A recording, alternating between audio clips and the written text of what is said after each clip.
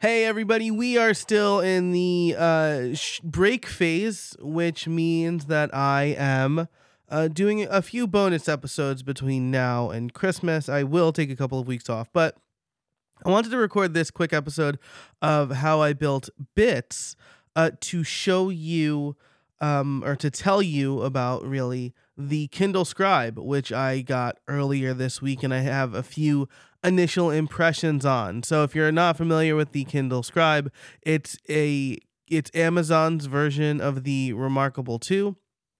The big benefit for me, at least besides the price difference, it's a little bit cheaper, is that you get your entire Amazon library right on this device as well. So you don't have to import Amazon or ebooks or whatever. You can get them all in the Kindle Scribe. So I'm going to give my initial impressions in this short episode of how I built bits. If you are a member of How I Built It Pro, you will get a video of me showing off the Kindle Scribe a little bit. So it'll be a 1-2 punch this episode and then the video demo. I'm going to encourage you as pro members to listen to this and not just watch the video, but hey, we'll see. Well, it's your life. If you want to sign up for How I Built It Pro, you can head over to howibuilt.it/pro and sign up for just $5 a month or $50 a year. And that's less than a cup of coffee at Starbucks, right? So again, that's howibuilt.it/pro for just $5 a month or $50 a year. Now let's get into the intro and then my thoughts on the Kindle Scribe.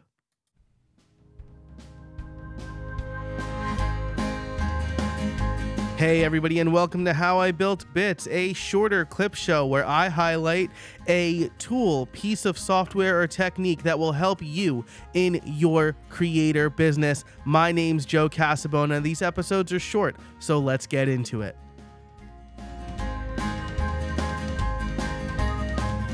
All right, so let's get into this. My initial thoughts on the Kindle Scribe. There's an accompanying blog post about this too, if you want to read about it. But basically, like I said in the intro, I've long considered getting the Remarkable 2. I've seen it demoed in a bunch of places. I've seen it in real life. Shout out to Meg Stevenson, who gave me like a full walkthrough at Craft and Commerce over the summer. But I've never pulled the trigger because I didn't think that it would add that much value to my current workflow. I've written about the iPad mini. I love the iPad mini. It's my all-in-one device.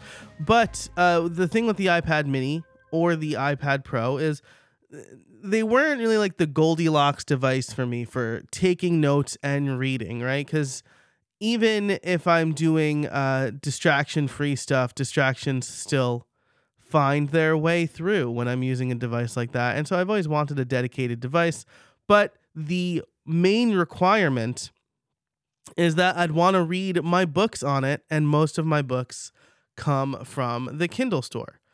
And part of the reason I've always been partial to reading these Kindle books is I like taking notes in and on them, and my iPad mini did that just fine for a while.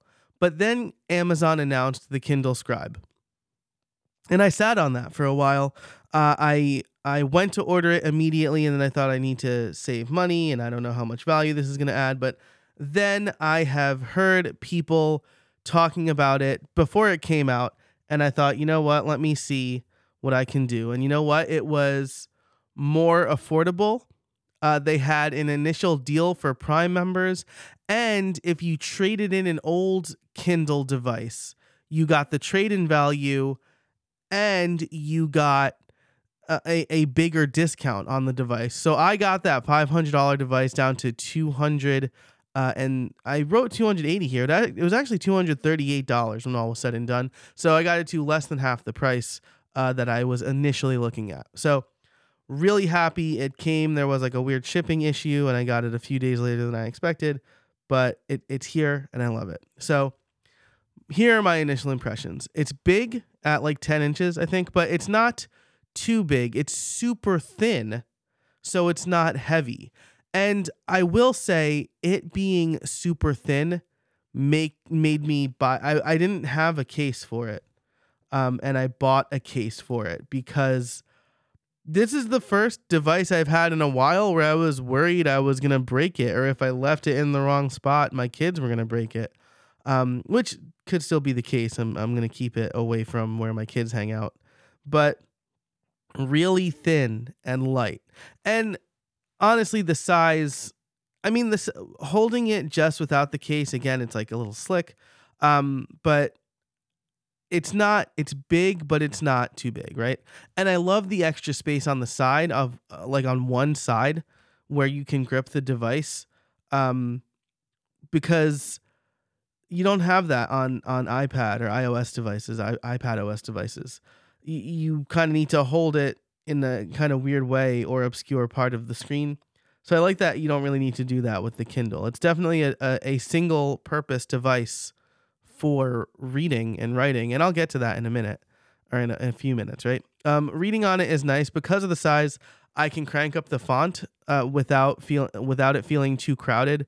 And this is like, I guess it's a little me getting older, but I like having the font size a little bit bigger on my reading devices. Not my phone. My phone is still in the normal font size, but I like having, since I have the extra space, it's a little easier for me to grok when the font size is bigger.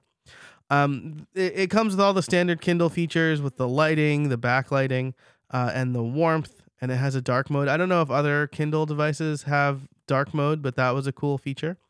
But that's all part of the Kindle, right? The thing that I was excited about was the writing feature, and I love their notebooks feature. I've been using the Kindle Scribe as my primary note-taking device this week, and it's been great. The case I got has magnets in it and folds in a very clever way so that you can use it like standing straight up, right? So it's the bottom of the case is flat and the device is perfectly vertical, which it's very sturdy. I was using that to read yesterday, but also if you turn it around, it puts the Kindle on a slope. And it's like a really nice like writing tablet, like perfectly elevated.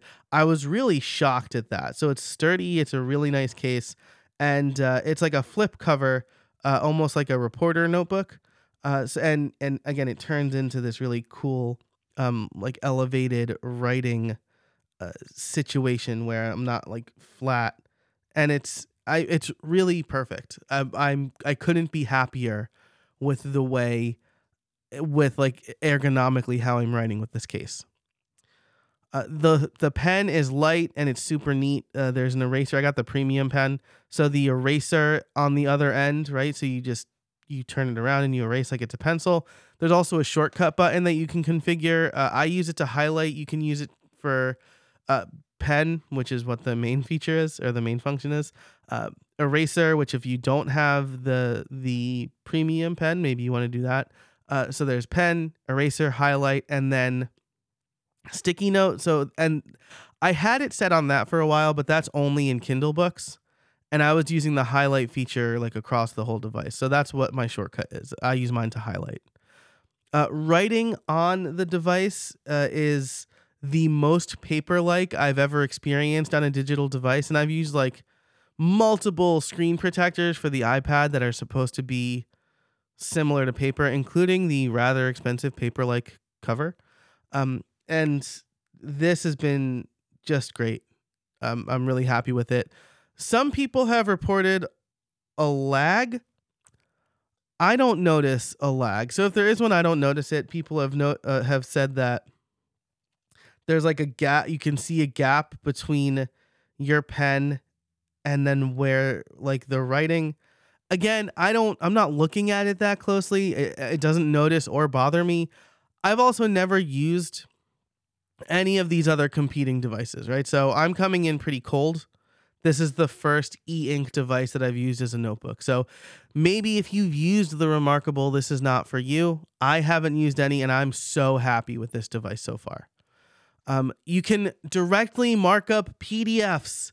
That's so good. You send it to your Kindle and it's just there to mark up. It's great. Again, you can do that on the iPad, but it's a very pleasant, distraction-free experience on the Kindle Scribe, and the battery life is incredible.